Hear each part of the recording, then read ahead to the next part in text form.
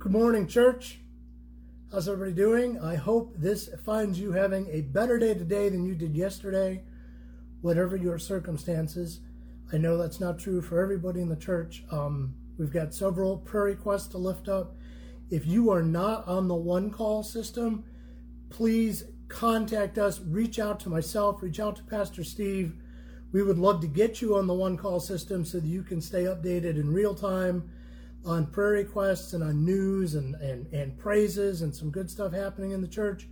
That way you're in the loop as much as you can be. So please let us know if you are not on the one call system and we can get you looped in on that. As I'm sure you are aware by now, we have had an outbreak of the coronavirus in the church. Several of us early last week suddenly felt sick and we started to get tested just as a precaution, and several of us tested positive. I was one of them. I have had, I think, a very mild case compared to even some within our church. I certainly, it has not been anywhere near as bad as a lot of people that I've read about or other people I know that have had it. But it has been awful. It has not been a picnic at all.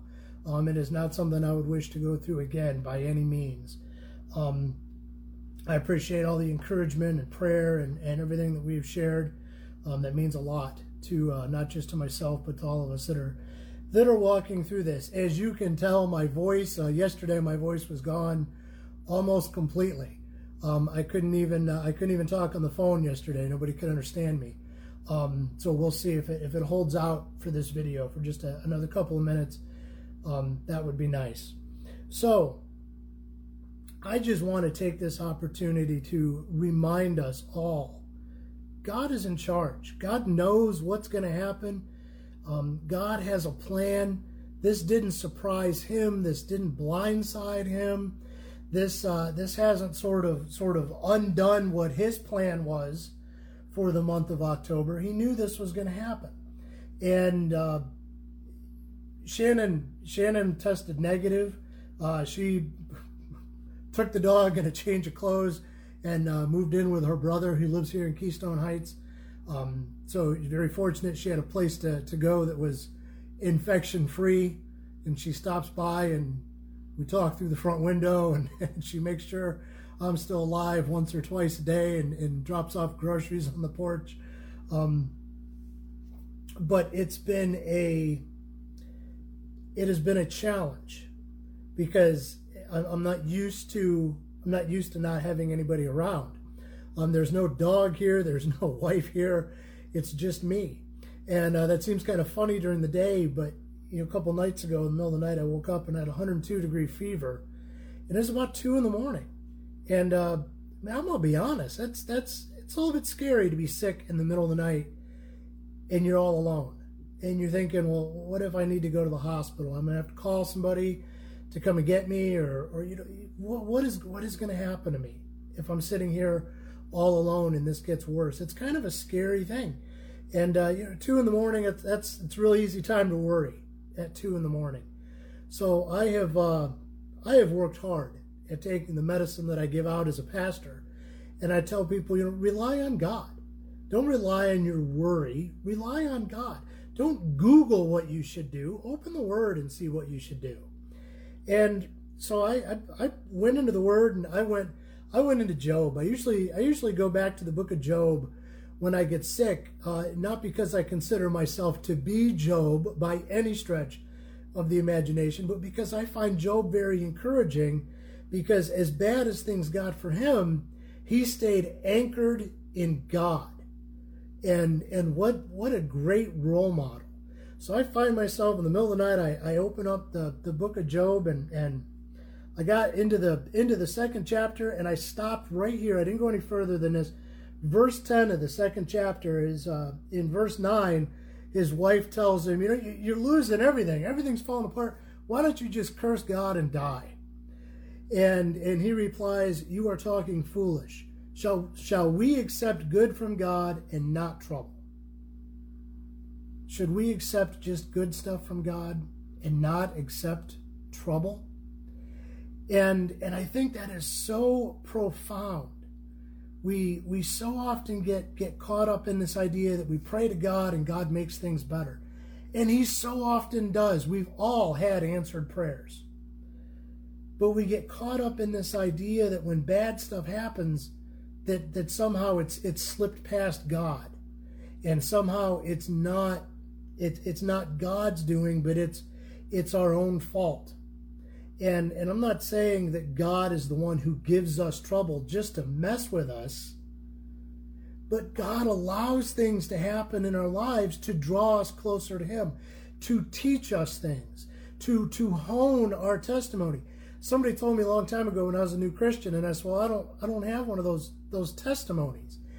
And he said, if you don't know what your testimony is, buckle up, because God's going to show you what your testimony is.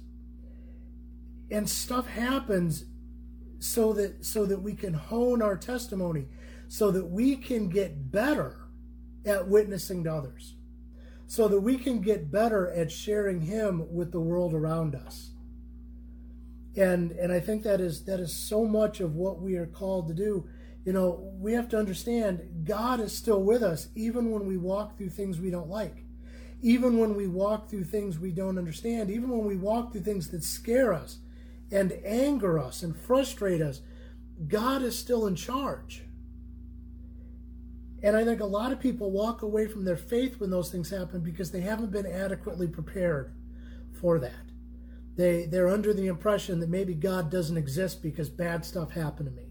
Or maybe I'm just so no good at this Christian thing because I can't get just good stuff. I keep getting bad stuff, so I'm just going to give up on it. Or they get to the conclusion that it's all just some sort of a game and a con, and God doesn't care about them, and that's absolutely not true. We've just never been promised that everything's going to be great. And we need to realize that the greatness that comes with our faith is going to come when we get to heaven and have eternity with God. God's not opposed to good stuff happening here. We have had some wonderful, joyous times as a church family.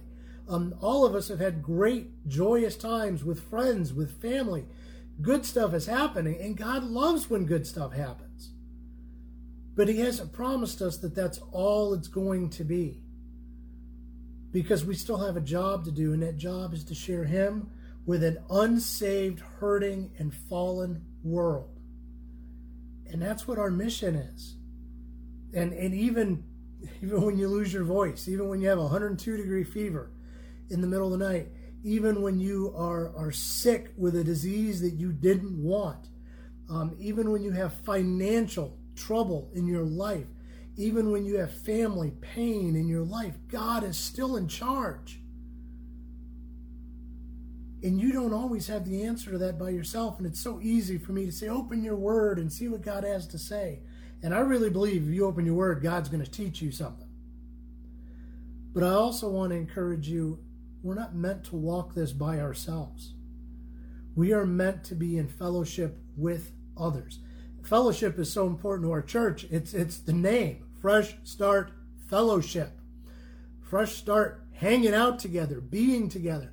And I know we're not doing church services right now, but that doesn't mean we can't be together. That's why the one call is so important, so we can stay connected together.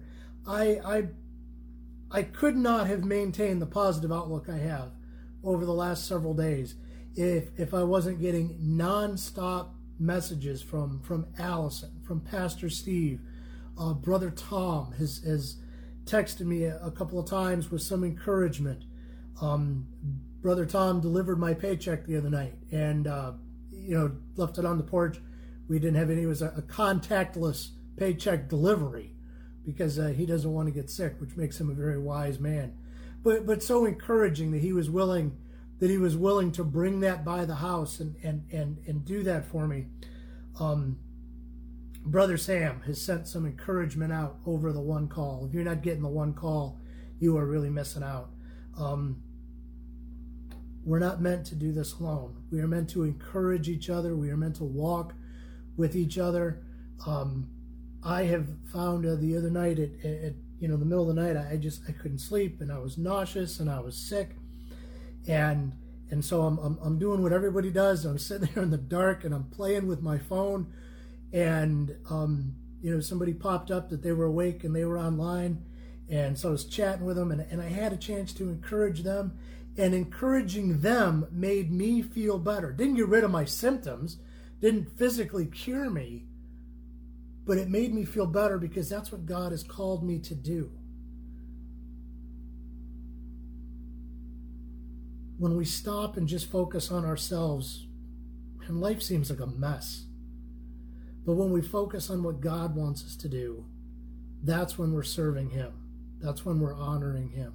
So I would just like to encourage you, if you have this, if you've got this crud, I hope you are feeling better today than you did yesterday. And then I hope this afternoon and tomorrow are even better yet. If you don't have this, but you're still feeling ill, I pray whatever bug you've got goes away quickly. If you don't have this, but you are just missing our time together, just stay in prayer that this heals quickly and that we can all be back together again safely and healthfully, whatever the word is. I would just like to encourage you to encourage each other, to love each other, to stay tuned into God. Talk to God about this. Get into His Word. See what He would have you do. Because I promise, sitting alone and feeling miserable for yourself, not only is that not healthy for you, that's not what He wants. That's not what He's got for you. Do not be afraid. Be dependent upon Him. But don't be afraid. Don't fear the culture that we're living in. Celebrate that He is going to use you in this culture in some way. And I am not saying that to make light of some of the people that are really, really struggling with this. Brother Charles was taken to the hospital this morning. Please be praying for him. We need to keep lifting each other up. We can get through this, and we can get through this together. But that's only going to come if we rely on God. We can't do that any other way. Let me pray really, really quick, because I feel my voice getting worse and worse and worse, and pretty soon you're just going to see my lips moving and you're not going to hear anything. So let me pray. Lord, I love our church so much, and I love our church family, and Lord, I am humbled by this opportunity that you have given me to share my faith through this trial. Lord, don't let anybody misunderstand that I'm taking this lightly or that I'm glad this happened to myself or to anybody else. This has been absolutely horrific and painful. But Lord, I'm trying so hard to stay focused on you and what you would have us do in the middle of this. Lord, I pray that we would lift each other up. I pray that we would surround I pray that we would surround each other. I pray that we would take care of each other. I pray that we would protect each other. I pray that we would pray for each other. Lord, this is what church looks like. It's not gathering on Sundays. It's not worship. It's not preaching.